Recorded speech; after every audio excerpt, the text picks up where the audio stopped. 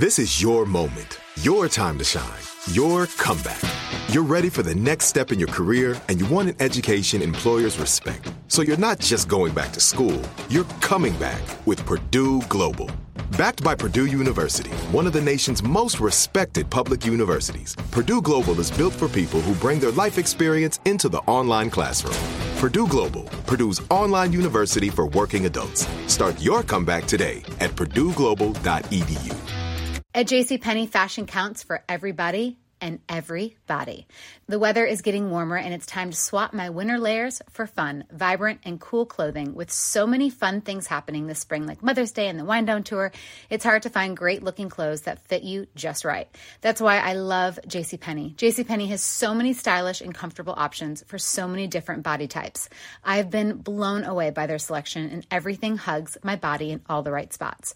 Refresh your wardrobe this spring with style that gets you. Something to wear that fits your favorite moments of the season at prices that feel just as good. Discover brands that get you and put style and comfort first, like Worthington and Liz Claiborne for her, each in women's petite and plus sizes. Here, spring comes in all shapes, sizes, and colors. JCPenney, make everybody count.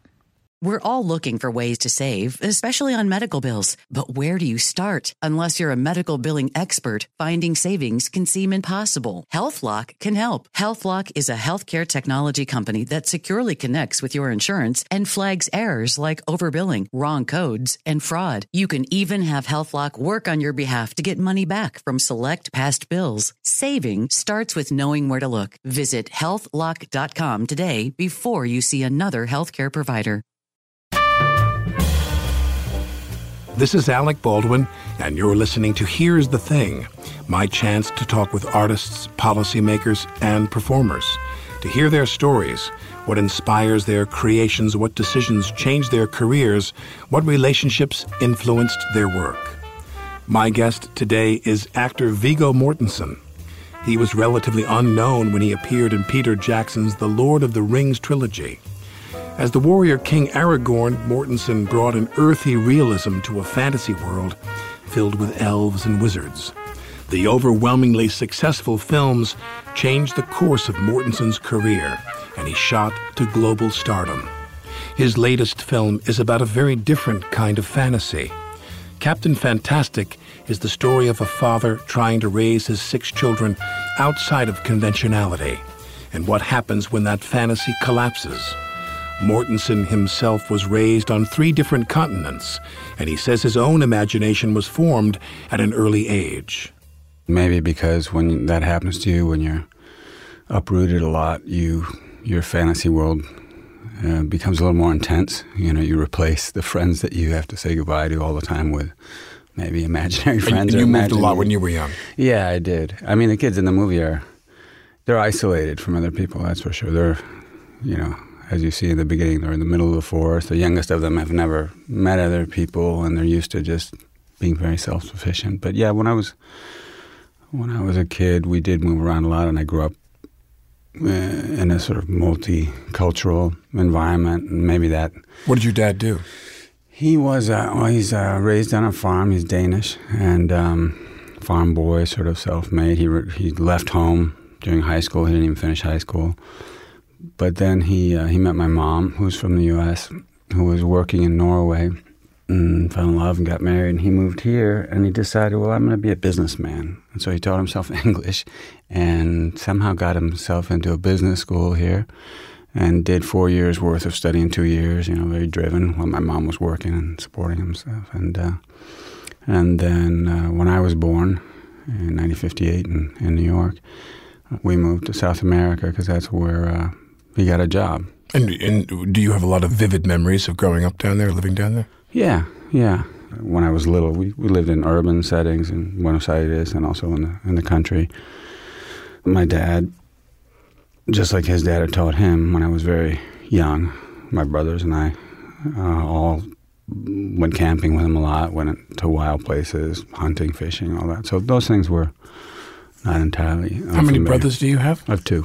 Oh, and are they in the business as well? No, they studied geology, so yeah, quite different. Although they're good, they're musicians, and I would have felt the youngest one. He was sort of very good mimic, and very gifted in that way. And if you would have guessed when we were little boys, if one of them was going to be an actor, it probably would have been him, not me. Right. Yeah. What would they have guessed you would have been? A horse trainer? I don't, maybe.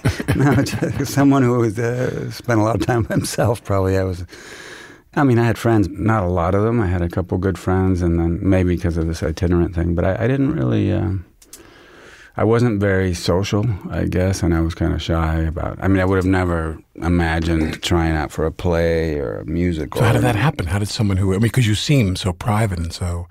Well, actually, I did have one experience. I think it was junior high or something. Once we moved to the United States, a friend of mine was really into the idea of becoming an actor, and he loved musicals, and he was just really, he knew everything about the theater in New York.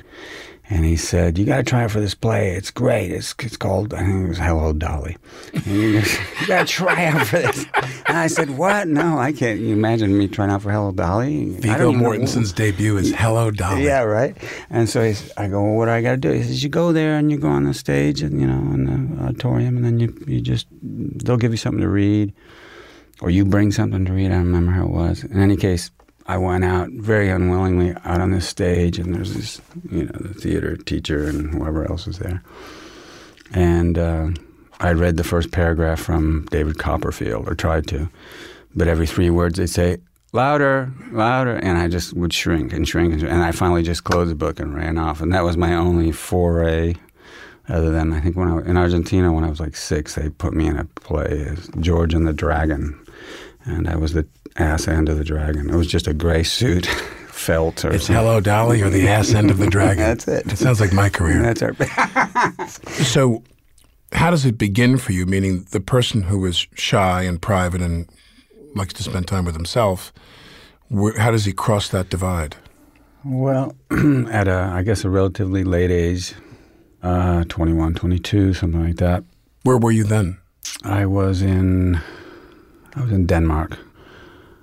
Well, I have a lot of family, a lot of cousins and stuff, and I had a girl that I liked there, and I had different jobs, pretty, like manual labor kind of jobs, factory, dock worker.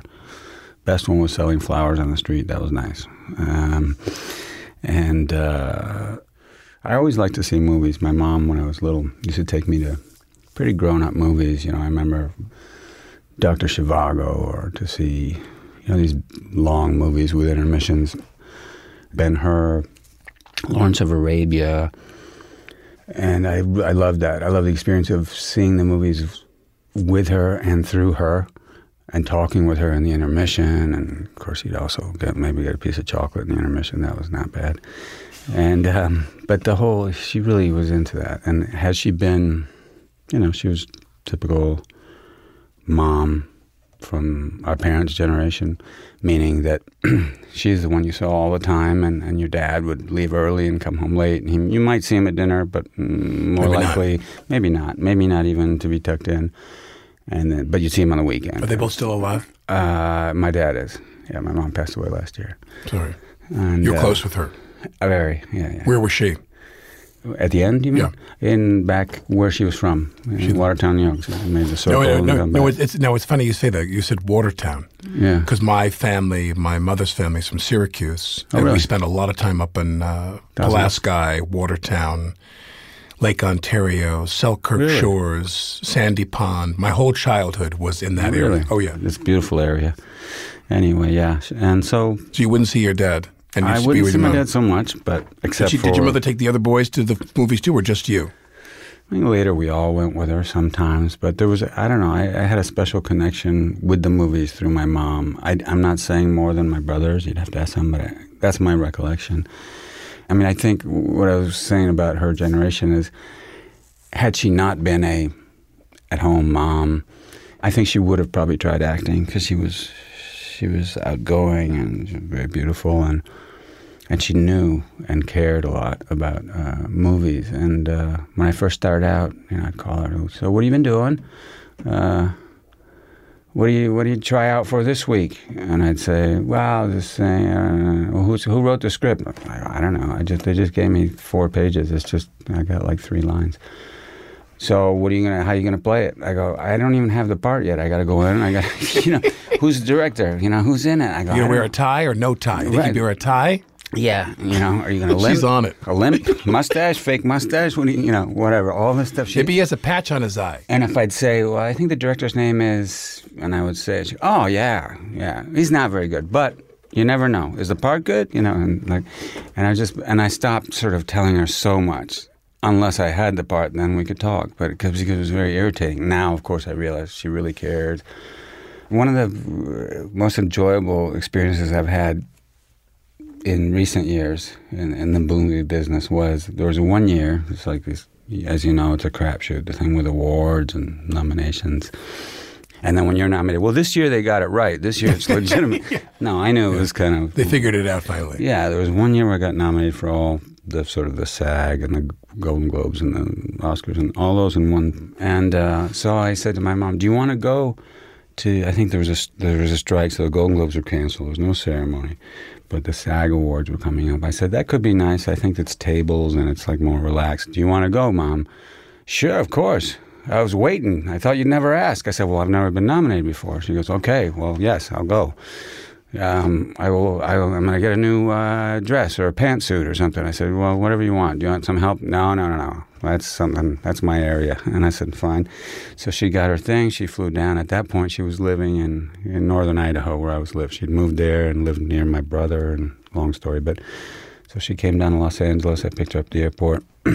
We came the day before, and we hung out and talked. She had lots of questions about who's going to be there. I don't know, Mom. And who else is nominated? And then I told her who was nominated. She goes, oh, he did that and he did that. She was like, encyclopedia. And then we go to the thing, and as you know, there's this red carpet thing. I said, well, I got to talk to these journalists on the way in, and then if you don't mind, no, I'll just stand over here and watch and see how you do. I'm like, okay. So it was kind of, I knew she was behind me.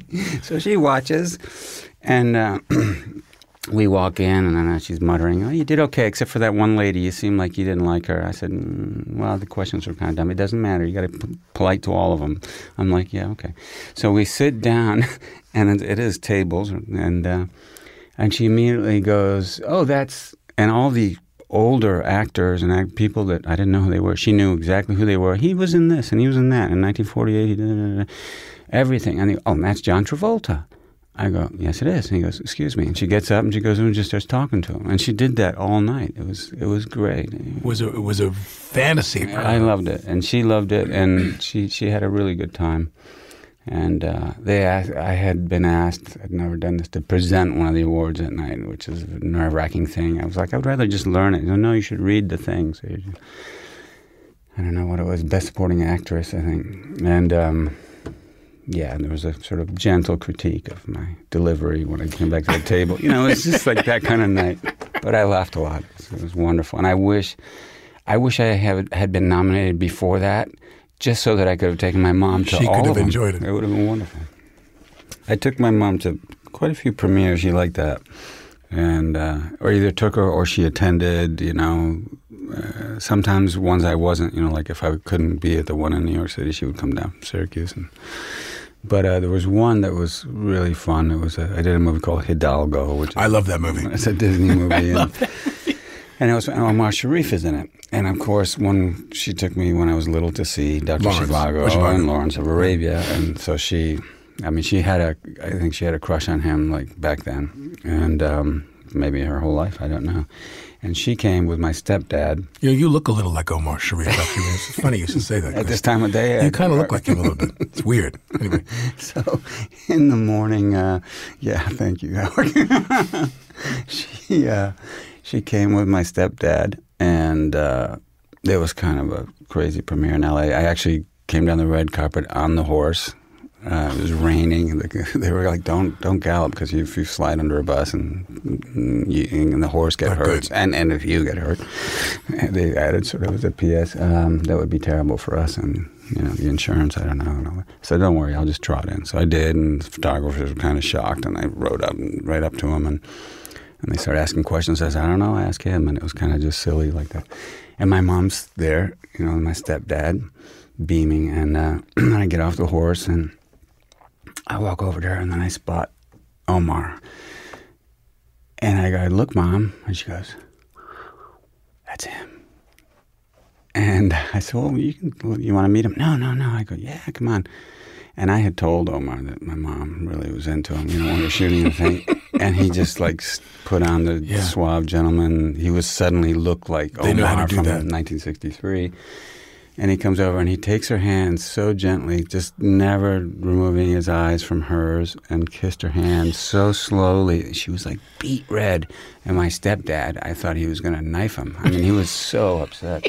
I mean, he didn't say anything, but he was just like, I thought he's going to have a coronary. And that was like a highlight. She was just beaming. The rest of the night, it was like she'd been given some kind of, drug or something. I have the same thing with my sister. I was doing this movie, The Edge, with Tony Hopkins, and we were in the Canadian wilderness. Tony's the one about with the bear. With the bear in the woods, yeah. It was the best experience I've ever had making a film because I worshiped Tony. I the dream of working with Tony, and I thought, oh, God, what if I ever had that chance? Yeah. I just loved him, and here I was making this film, and my sister... my older sister, who at the time was married, has 6 children, she's a pretty solid citizen. She comes up to Canada to see me. Tony's laying on an air mattress because he'd hurt his back. And right soon after this, we were going to shut down for 2 weeks for him to have back surgery where go in your neck and fix his bones and everything. And he's lying there reading the paper, and my sister walks up and I go, Tony, I'd like you to meet my sister Beth. And Tony stands up, fluffs his clothes, and then like a movie, he just looks up at her and makes eye contact with her and says, Elizabeth, what a great pleasure to meet you. And takes her hand and does the same exact thing, the slow kiss on the hand. And my sister turned red. She started trembling a little bit because she worshipped Tony. And I thought, these guys they got it, man. They know exactly. She walks away and he's done for the day, right? He's totally killed himself doing that. Now, for you, you were going to give me the where you crossed that line, and the very quiet, private kid goes into the business. Yeah, 22 years old. I guess I started looking. I mean, I'd seen some on TV, but I hadn't really seen many. I mean, in Argentina, I'd seen Argentine movies because that's what you had down there. Mostly American movies, like it happens everywhere in the world, but I'd see stuff in Argentina. I mean, I thought cartoons on TV were from there because they were dubbed. And then I got here when I was 11, and I'm looking at Yogi Bear and, Speed Racer and so, oh, these are not Argentine. These are actually... Gigantor. Yeah, even the Batman TV show, with Adam West and all that. I thought you were at the same age. It was the same cartoon. Yeah, it's it's all in English. What's wrong? And but I hadn't been exposed to, let's say, movies from other countries and from the 40s, 50s, certainly not silent movies. And all of a sudden I started watching lots of, I was in Denmark. It was a time where I was spending time in England and Denmark and different jobs. And I started going to revival movie houses where you'd see a couple different movies a day if you wanted to. And I started seeing, movies by Ozu and Bresson and Pasolini and Dreyer and before that. And it was an eye-opener. And at some point I made the transition from being entertained or not, going for just to enjoy myself, to wondering what the trick was. I mean, how do they do that? How is it that I relate to them and suddenly I'm crying? I'm sitting in a movie theater crying, or that I walk out of the movie theater and I'm shocked that I'm in Copenhagen or that I'm in a city and it's daytime. I'm not, on the Mongolian plains or something. You're not on the raft in the middle of the ocean. Yeah. Yeah. And I was curious about how is that done. And not long after that, I moved to Manhattan. From Denmark? Yeah. There was a girl I was going out with at the time. She went back here, and I followed her. And that didn't work out, but I got here. I was with her for a while, and I was curious about the acting thing. I wanted to try it just to see, how do you do? How does it work? So I got a phone book. I looked in the Yellow Pages. You got to go to a theater and try out for the play. But what theater, right? So I'm leafing through, and I find this thing that says Actors Repertory Theater, which was really a workshop. It was Warren Robertson as a teacher, right? And so I love Actors Repertory Theater. That sounds good. I know repertory means they could be doing several plays, and maybe if I get in the first one, then I do okay. I could be in other plays. That's probably the place. So I call them, and they go, Actors Repertory Theater, and I go, well, how do you try out for the play? And they go, what play? And I go, well, are there auditions? Sure, you can come down 8:15 Monday, you can come down. You might want to get here a few minutes early just to sign in. I go, okay, what do I do? Bring 2 pieces. I'm like, 2 pieces of what? And they said, 2 texts, Oh, text. And I go to act. And they go, yes. So I had no idea what that meant. So at the time I was reading a collection of short stories. Your career relies on the patience of this woman on that phone, boy. Exactly. She was very kind to you. Yes. Isak Dinesen, Karen Blixen, the Danish writer, I was reading some short stories. There's one in which Jack the Ripper figures, and there's some dialogue. So I sort of cobbled together the dialogue from the short story and made a little monologue out of that. And then I found an Irish song, or there's an Irish song I liked, old Irish song. So I came in and I did this weird Jack the Ripper monologue and sang this song. And they just sat there for a while, looked at each other, and they said, we'll get back to you. And I go, that's it? They go, yep, next, like that. So I went back home, and I thought, well, I don't know if that went well or not. And the next day they called and they said, you can come in next Wednesday. I go, what's the play? And they go, there is no play. Just come in next Wednesday. It turned out it was a theater workshop where you scene study and acting exercises. It was Warren Robertson had his approach was kind of a combination of Sandy Meisner and Actors Studio, sense memory and scene study. And did you like it right away? I did like it. Well, the main thing was that he encouraged me. Had he not, Warren, yes, had he not said no, there's something. I mean, I was probably really doing weird stuff. He would say, you're just too fidgety. You're all over the place. I want you to sit on your hands and do all that now without moving around so much. And he was just, I think it was probably very crude, but he saw something and he sort of eventually recommended me to go meet an agent and stuff. And if he hadn't encouraged me, it might have been just one more thing I'd tried. I'm not sure. But, and I got lucky right away once I went out for auditions in terms of getting down to the last 2 guys for parts. But I did that about 30 times, and I never would get it. And I was always shocked. I was like, well, I did my best. Why don't I, But something about it, maybe whatever my mom had inculcated or put into me. Or maybe just some voice inside you that told you need to find out. Yeah, stay with it. I still was like, I like the idea of telling stories in the movies. I want to do it. So I just stuck with it and eventually got little parts. It's probably, for me, because I'm a slow learner, in a way. I mean, once I learn something, I'm not going to forget it.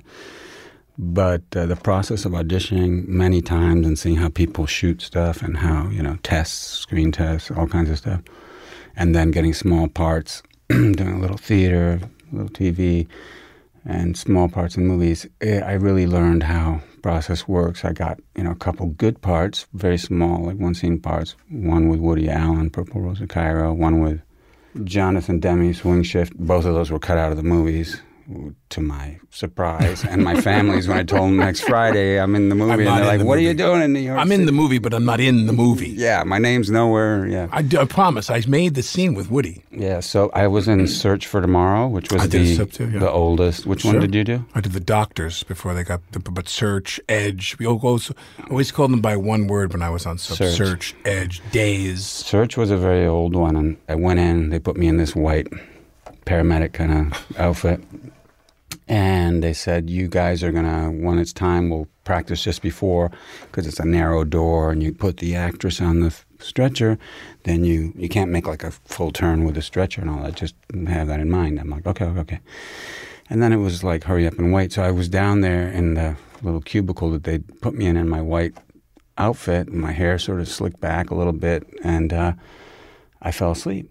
And all of a sudden the bell's ringing. Come on, where's Mortensen? And then we had to shoot. I didn't get to rehearse. I didn't know what was going on.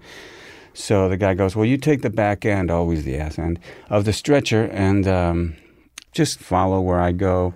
Okay, I go, fine. I'm like sort of half asleep.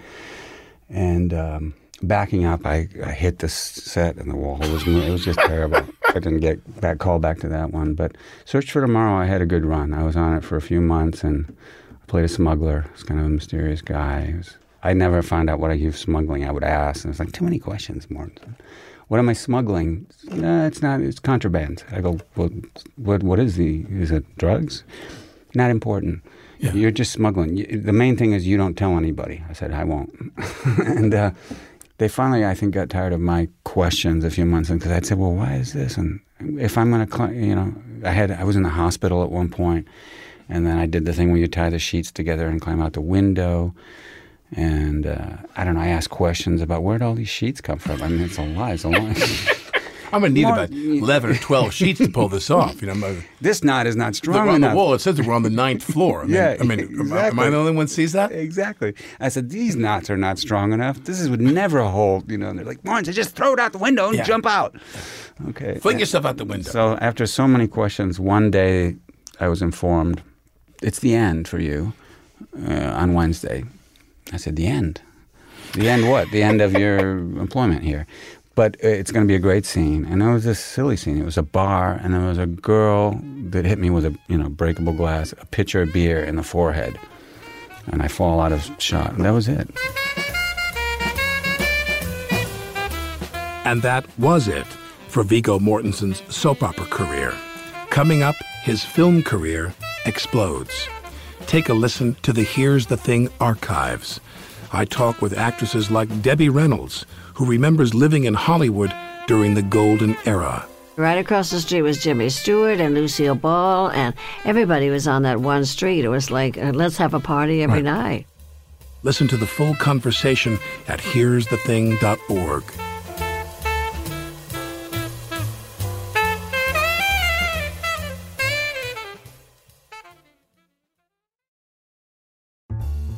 Mother's Day is coming, and Mom doesn't want flowers. She wants a cocktail. Here's a hint. Get Mom Bartesian. It's the countertop cocktail maker that creates your choice of over 60 premium cocktails in less than 30 seconds, each at the touch of a button. Flowers die. Happy Hour comes back every day. So get Mom the machine that makes amazing cocktails with real fruit juices and craft bitters. Best of all, get $50 off a Bartesian premium cocktail maker with the purchase of 1 pack of cocktail capsules. So, instead of getting Mom a reason to fill a flower vase with water, get Mom the easiest, fastest way to fill her glass with the floral notes of gin. The best cocktails are premium cocktails, and the best day to get it for Mom is Mother's Day, because you can get $50 off now for a limited time. Visit BARTESIAN.com/mother to get the best premium cocktail maker for Mom at the best price for you.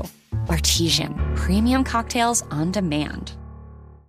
Nobody wants to outlive their money, but it happens, especially for women. That's why Gainbridge offers the Parity Flex annuity. It's designed for women's unique retirement needs, with flexible withdrawals to help cover unexpected expenses, plus a guaranteed lifetime income benefit that keeps paying you even if your account balance is zero.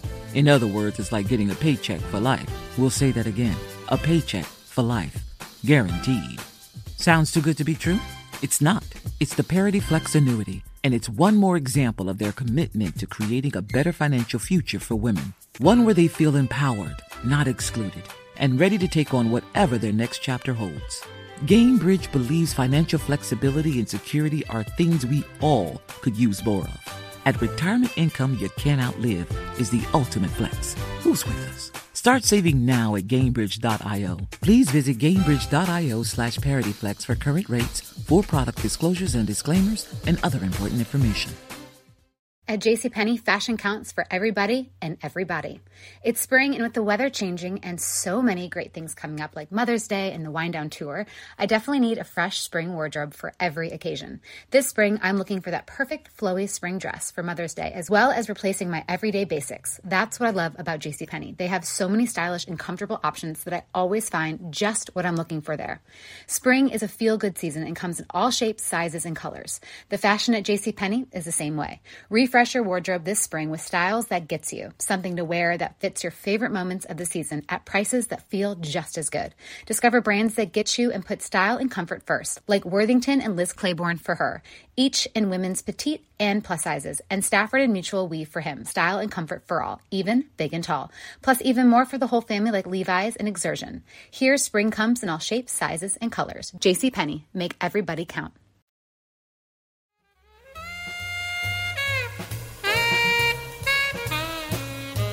This is Alec Baldwin, and you're listening to Here's the Thing. Viggo Mortensen isn't just an award-winning actor, he's also an avid writer, artist, and publisher. He speaks fluent English, Danish, Spanish, and French, but his first movie offer was a one-day role as an Amish farmer speaking German in Peter Weir's 1985 film Witness. He wasn't sure if he should take it. On the very day he was offered the role in Witness, that same day I was offered a part in a Shakespeare in the Park production.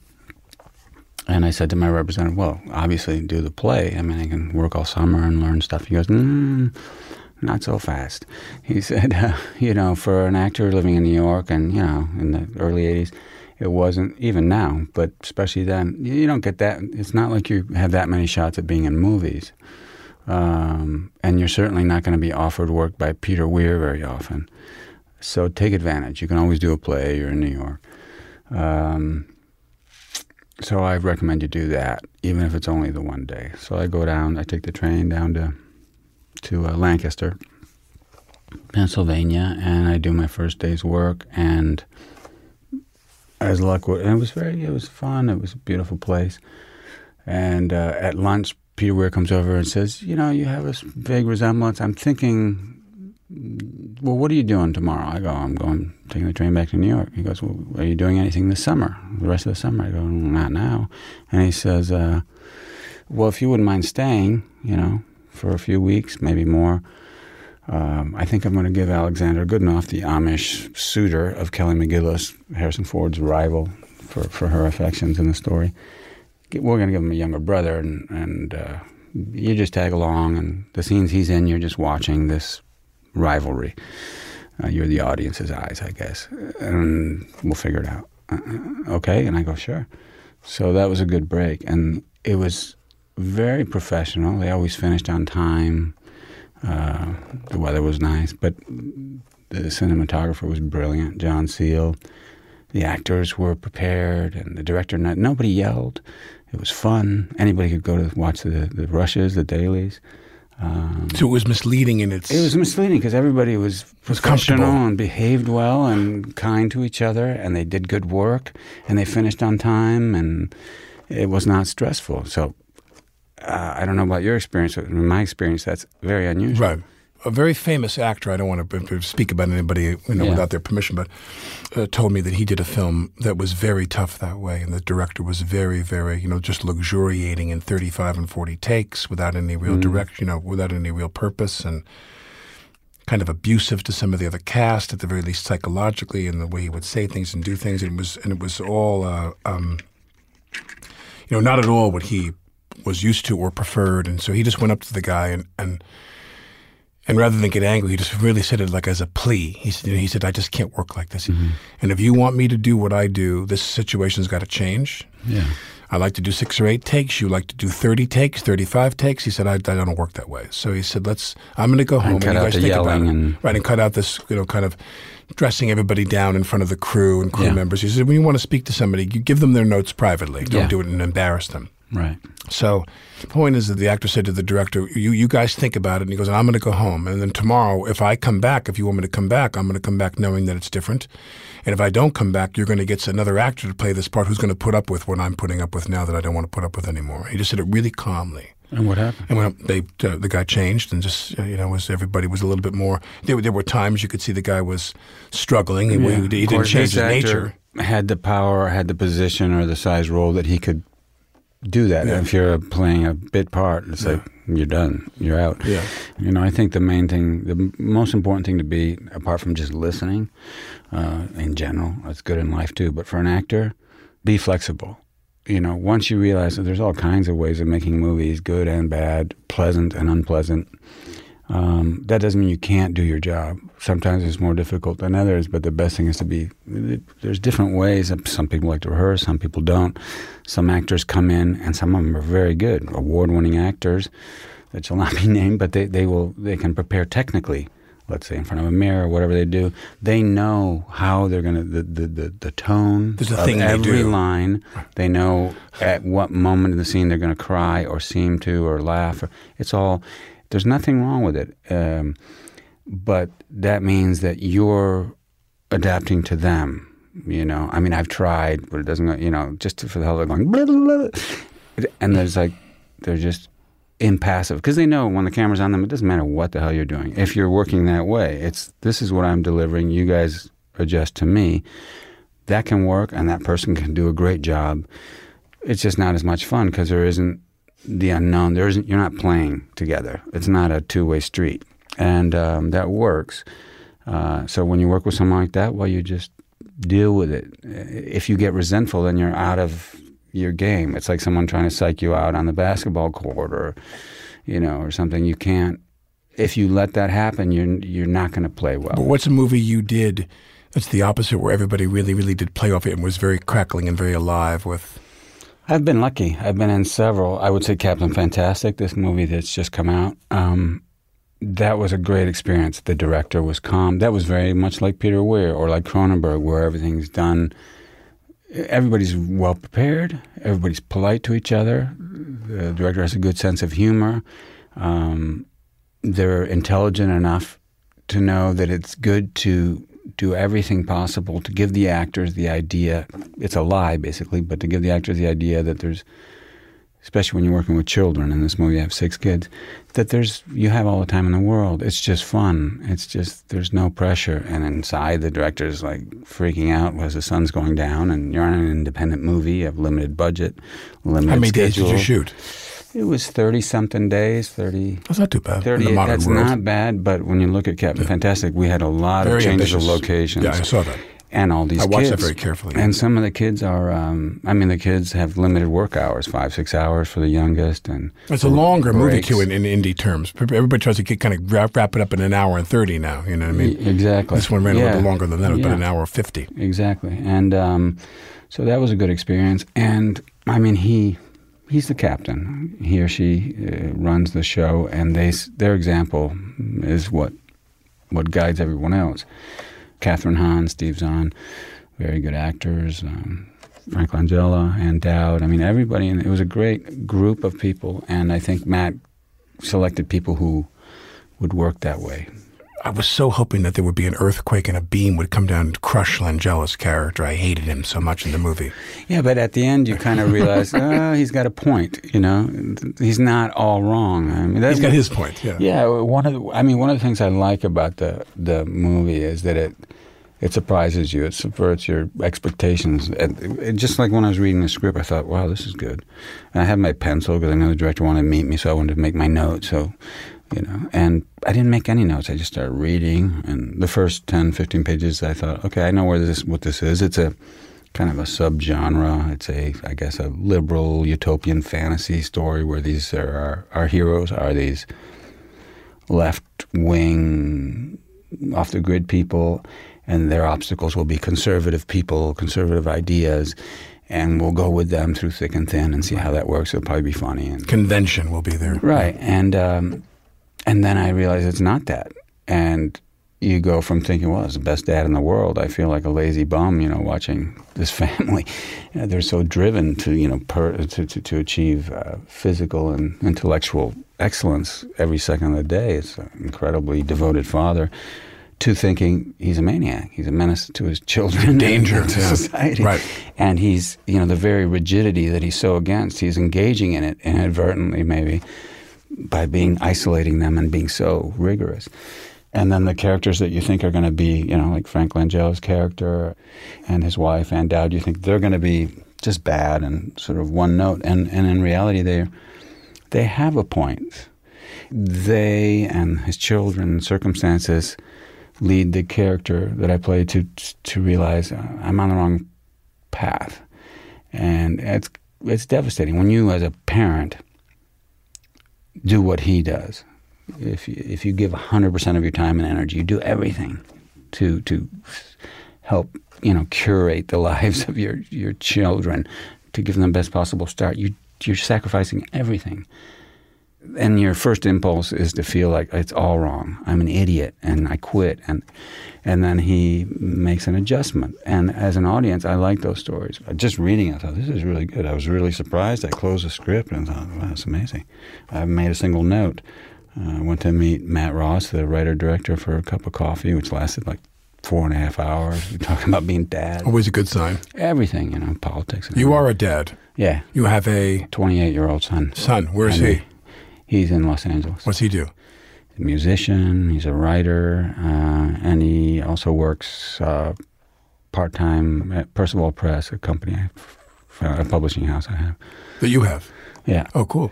When I saw the film, it just reminded me that I have a daughter who's going to be 21 in October, and I was not involved in raising her as much as I'd like to because I was divorced and everything, and it was a little complicated. But and when I watched the film, I realized that, well, here's a guy that really wants to raise his kids himself.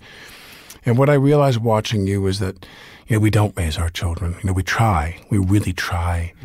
We try so hard to superimpose our sensibilities. And here's a guy who he really wants to be their father in the sense that he's going to determine what gets put into the mix and what doesn't. And in the world we live in now, especially now, right now, that's impossible.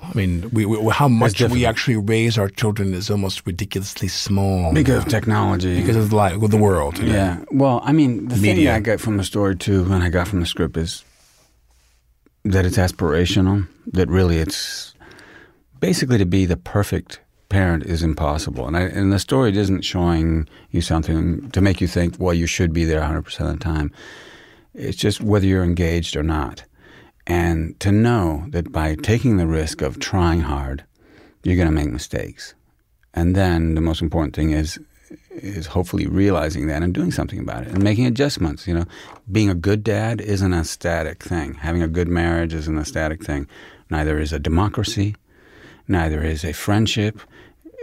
Tomorrow morning you got to sort of start over. Not over, but continue the process and make adjustments. And if you don't, prepare for the change. Yeah, it's a game that moves as you play, and if you don't move, you can't play very well.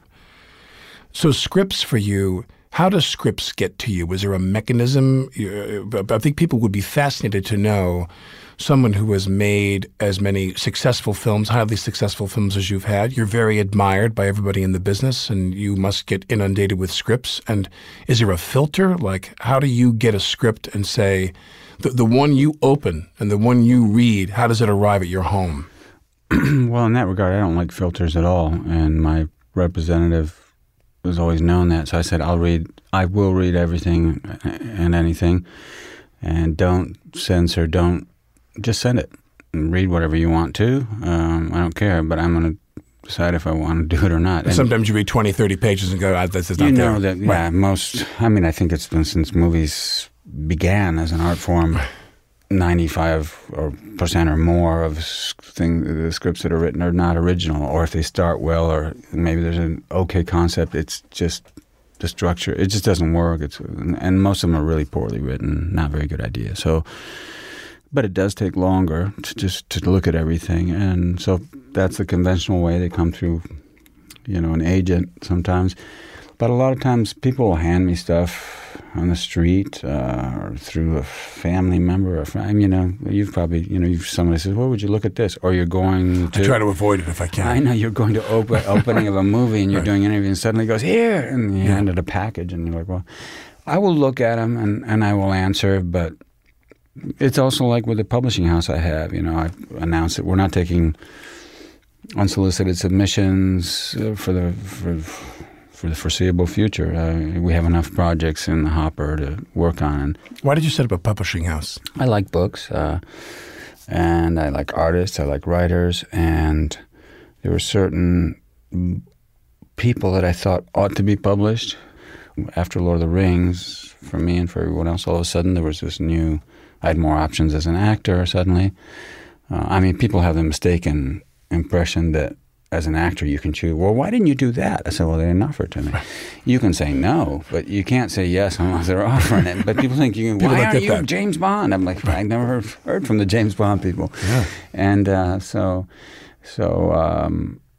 I just thought, well, I'll use the money and more than that, the notoriety that I suddenly have as a result of the success of the Lord of the Rings trilogy.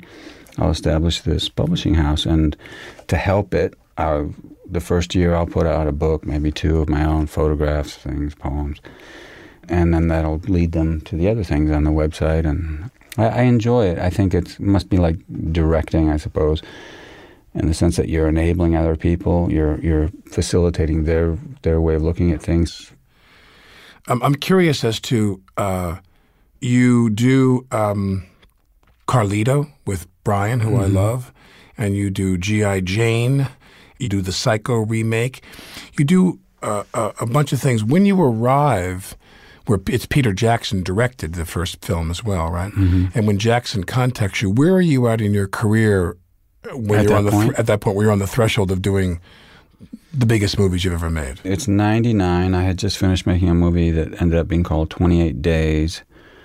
And I'd bought a pickup truck and I'd driven across the country with my son, who was 11 at the time. We had this great road trip where he made a map. He drew a map of the United States, and I said, well, let's decide the route rather than going straight across the country to California where we were living at the time. I said, what places should we go? I said, well, how about Graceland? Okay, we made that dot on the map. And then how about where Mom's family's from? I go, that would be near Chicago. And then, well, how about, Uncle Michael? Okay, that's Tucson. Okay, and how about this? And how about, So there was all these places all over. So we did, and I said, well, this is what the line looks like. It's like this is it. The stock market. Yeah, exactly. Crashing, falling, going up and down, north, south, but always sort of more or less working westward. And we got back from that, school starts, and I was up in Idaho, actually, when I got this phone call. And somebody said, we would like you to come and do this movie. And I said, I just got back with my son, and school started, and I haven't read that book. I don't know anything about it. And your guys are already shooting. It was to replace an actor, which was also an awkward thing, and who was deemed to be too young for the role. And I said, I don't know. My son heard me talking about it, and he said, Lord of the Rings. He knew what it was from his friends. And I'd read The Hobbit years before in high school, but I didn't know anything about Lord of the Rings. I just knew it was this big, huge book. And he said, what's the character? And I go, oh, it's a guy, I don't know, some guys in the woods, and he's got, some little people that he's guiding around. And he goes, that's Strider. I go, yeah, right. And he goes, and he becomes the king. I go, he does? He goes, yeah. He becomes king, yeah. And I go, you should do that. I go, but it's a long, I haven't read it, and they've been rehearsing for months and all their stuff, and Elvish and swordplay and whatnot. I don't think it's just sometimes you got to admit you're not the right guy for the job, whatever. And he goes, I don't know. So I hung up, but I thought about it, and he was very for it. Maybe I would have done it on my own anyway, but I was curious. And also on the phone, they're going, it'd be easy, we'll be done by December. And here it's October. I go, oh, that's good, December of next year. I'm like, oh, shit. So I eventually said yes, and that's how that worked out. It was great. That was a good experience. I really liked that. There was something I was thinking about earlier. That yesterday I did this sort of like a public forum, New York Times thing, where you're speaking in front of an audience. You're being asked Times questions. Talks. Exactly. And they asked me a question. I was curious how you felt about this. They said, do you feel that the movies you do or choose to do or accept, that they need to be about something in terms socially? Do they have to be for the better good, or do they have to promote, I suppose politically or ideologically, something positive, in your opinion? And I thought about it. I said, no, I don't think that. I find movies that are message movies to not be very effective dramas or comedies or anything. They're just not interesting to me. Movies like Captain Fantastic, rather movies that actually indirectly, without intending to, make you think about communication problems, which we have many in this country right now. That's great, because you're thinking you can apply it. Okay, well, people aren't talking, and if you don't talk and you're isolated in your groups because of ideology, race, whatever, it's a problem. You got to talk. You got to work it out. You're going to have to be flexible. That's how I like it. But I don't message movies. No, I said, but what I was thinking, and the subject went on to something else, what I would have said if we talked about it further was that, I've heard the thing that you've probably heard before. Well, you're an actor. Why don't you keep your mouth shut? What do you know? Right. I say, well, why doesn't a football player or an actor or a dentist or anybody in any part of the country have a right to say anything? It's supposed to be, if you can't expect your politicians to have a civil discourse, informed discourse, to be honest and to communicate better across the aisle or or with citizens if you don't do it. The example has to come from below, not from above. Right. Now, it's interesting to me when I think about you is, you're this very chiseled leading man, and you've got this warmth and this passion, this beauty to you in the current film, in Captain Fantastic. But in other films, you're this anxietous, tough. History of Violence was a tough movie. Yeah.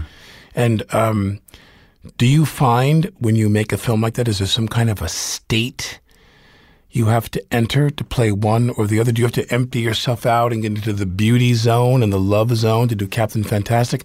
And do you need to drink 19 espressos and be in your room watching Scarface on DVD when you step off to go shoot people in a movie? No. I mean, the other question that's sort of like that people say, well, what happens? How do you get rid of the character, when you go home at night or when you're done shooting? And I'm the opposite. How do you get into the character? I mean, my job, as I see it, is I got to take on the point of view, understand it, and like it. Believe in the point of view of the character I'm playing. And I've played some characters that I wouldn't want to meet on the street, and that I disagree with their point of view personally. But my job is to get into it. It's kind of the make-believe that you do without even thinking as a child. But as an adult, you have to work at it. And I find that endlessly interesting. It's like traveling mentally in your imagination. So, and getting into it. It's fun. Yeah. I mean, I naturally gravitate. When I played Sigmund Freud in A Dangerous Method, I just read everything that I had read of his and everything I hadn't read, and essays and things about him, biographies. And I went to Vienna and I spent some time walking around. I went to places he was meant to have walked to all the time, cafes. I found books that I knew from research that he had in his library. I found edition. It was just a whole, and maybe none of that is ever seen in the movie, but for me, it makes me feel like I've turned over every stone. And in the process of this sack that I fill with all these odd things, you never know what they are, even objects that maybe get used in the movie, learning trying to copy his handwriting, all these things that you don't really have to do. But it's my getting ready. It's the fun part. And if I'm playing a dark kind of character, like you said, I take an interest. I might try to meet people like that or go to places they'd go to. And just naturally, not trying to, you get into a mindset. That doesn't mean that I'm going to go home and shoot somebody. Yeah, or punch some pregnant woman in the belly or something, just for fun. I've actually did that in a movie. I kicked a pregnant woman in the belly in a movie and found out she was faking. Well, she had a fake foam pad. She was pretending to be pregnant, which is why I kicked her. I knew she was faking. Oh, my God. It must have been a horrible moment. It was a horrible moment in the movie. I hated doing it. But my character could see through. He could tell she wasn't really pregnant by the way she was faking in this movie. But anyway, so the last thing I want to say to you is I admire Cronenberg endlessly. Yeah. I love his films. Yeah. He's such a great, great movie maker. And I love those three films, and two in particular. Just a History of Violence was just such an incredibly gripping movie. Yeah. And Ed and Hurt and all these really and guys that are really just these very people you can't take their eyes. The three of you together is like this Mount Rushmore of these really, really interesting guys in movies. And what does he do for you? What's something you like about Cronenberg, and how does he help you as a director when you work with somebody like him? Well, he's not a director that likes to rehearse, but he's very careful and very good at casting. He's open to anybody's ideas. He's a sane, mature, sensible director.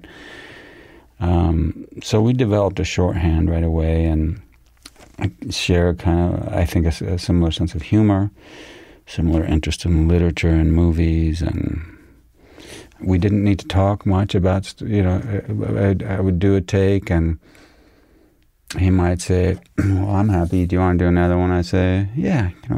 I'll do a lot of takes. I like it. But that's another thing about being flexible. Some directors, some schedules only allow for a take or two. And what I've quickly realized with him is that, let's say in that character, History of Violence, it's very subtle, some of the transitions because he's pretending to be someone else for years, so much so that he almost believes it.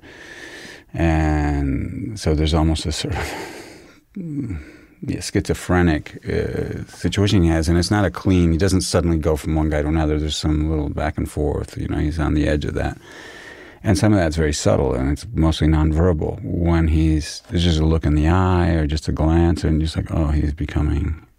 That other character's peeking through, that other person, his real self, or one of his real selves. And, I realized right away, we did the thing. I said, well, it's not something said. He goes, no, I saw it. So you need a director who sees the thing. Who knows how to read you. Care of it. Knows how to read you. Yeah, and and takes care of it in the editing room. So when he said, well, let's do Eastern Promises, I thought, sure, it'd be great. I was doubtful about the third one. He said Sigmund Freud. I said, that's a stretch. I don't think any other director would have said play that, but it's him. So in the end, he hasn't steered me wrong so far. I want to finish by saying you've played a lot of great roles as a result of your looks and, masculinity and intensity, not just, your physical features, but your whole essence. But to be on film and just exist on film and to respond, and this film really breathes. This movie is beautiful and breathes. The moment for me, and I'm not even assuming this was there for you, but the moment I thought is that Langella at one point in the film, 2/3 into the film, where he's just like suggesting you're crazy. Yeah. You're nuts. And what I loved about you was that you really, what I got from you was you were like, maybe I am. Yeah. You sat there and go, oh my God, maybe I am crazy. And that was one of the most beautiful moments in the movie, that little interlude. You saying, oh God, maybe they're right. Yeah. Maybe I am maybe I'm mentally ill. I love characters that take you on that journey, and I love movies that, as an audience member, you're sitting here and they really make you think, I'm doing it wrong. I mean, as a dad or just as a human being, I've got it all wrong. I'm lazy. I've treated people, I got to call my mom right away, or I got to talk to my children, or I've got to make up for that thing I did, or God, why did I choose this profession?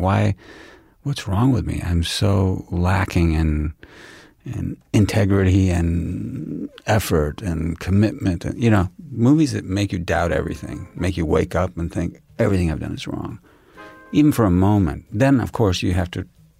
Hopefully, you can get it together and make some adjustments. That's a great service that a movie story can do for you. I watched a screening of Captain Fantastic, and I encourage you to see it too. It's playing in theaters now. This is Alec Baldwin, and you're listening to Here's the Thing.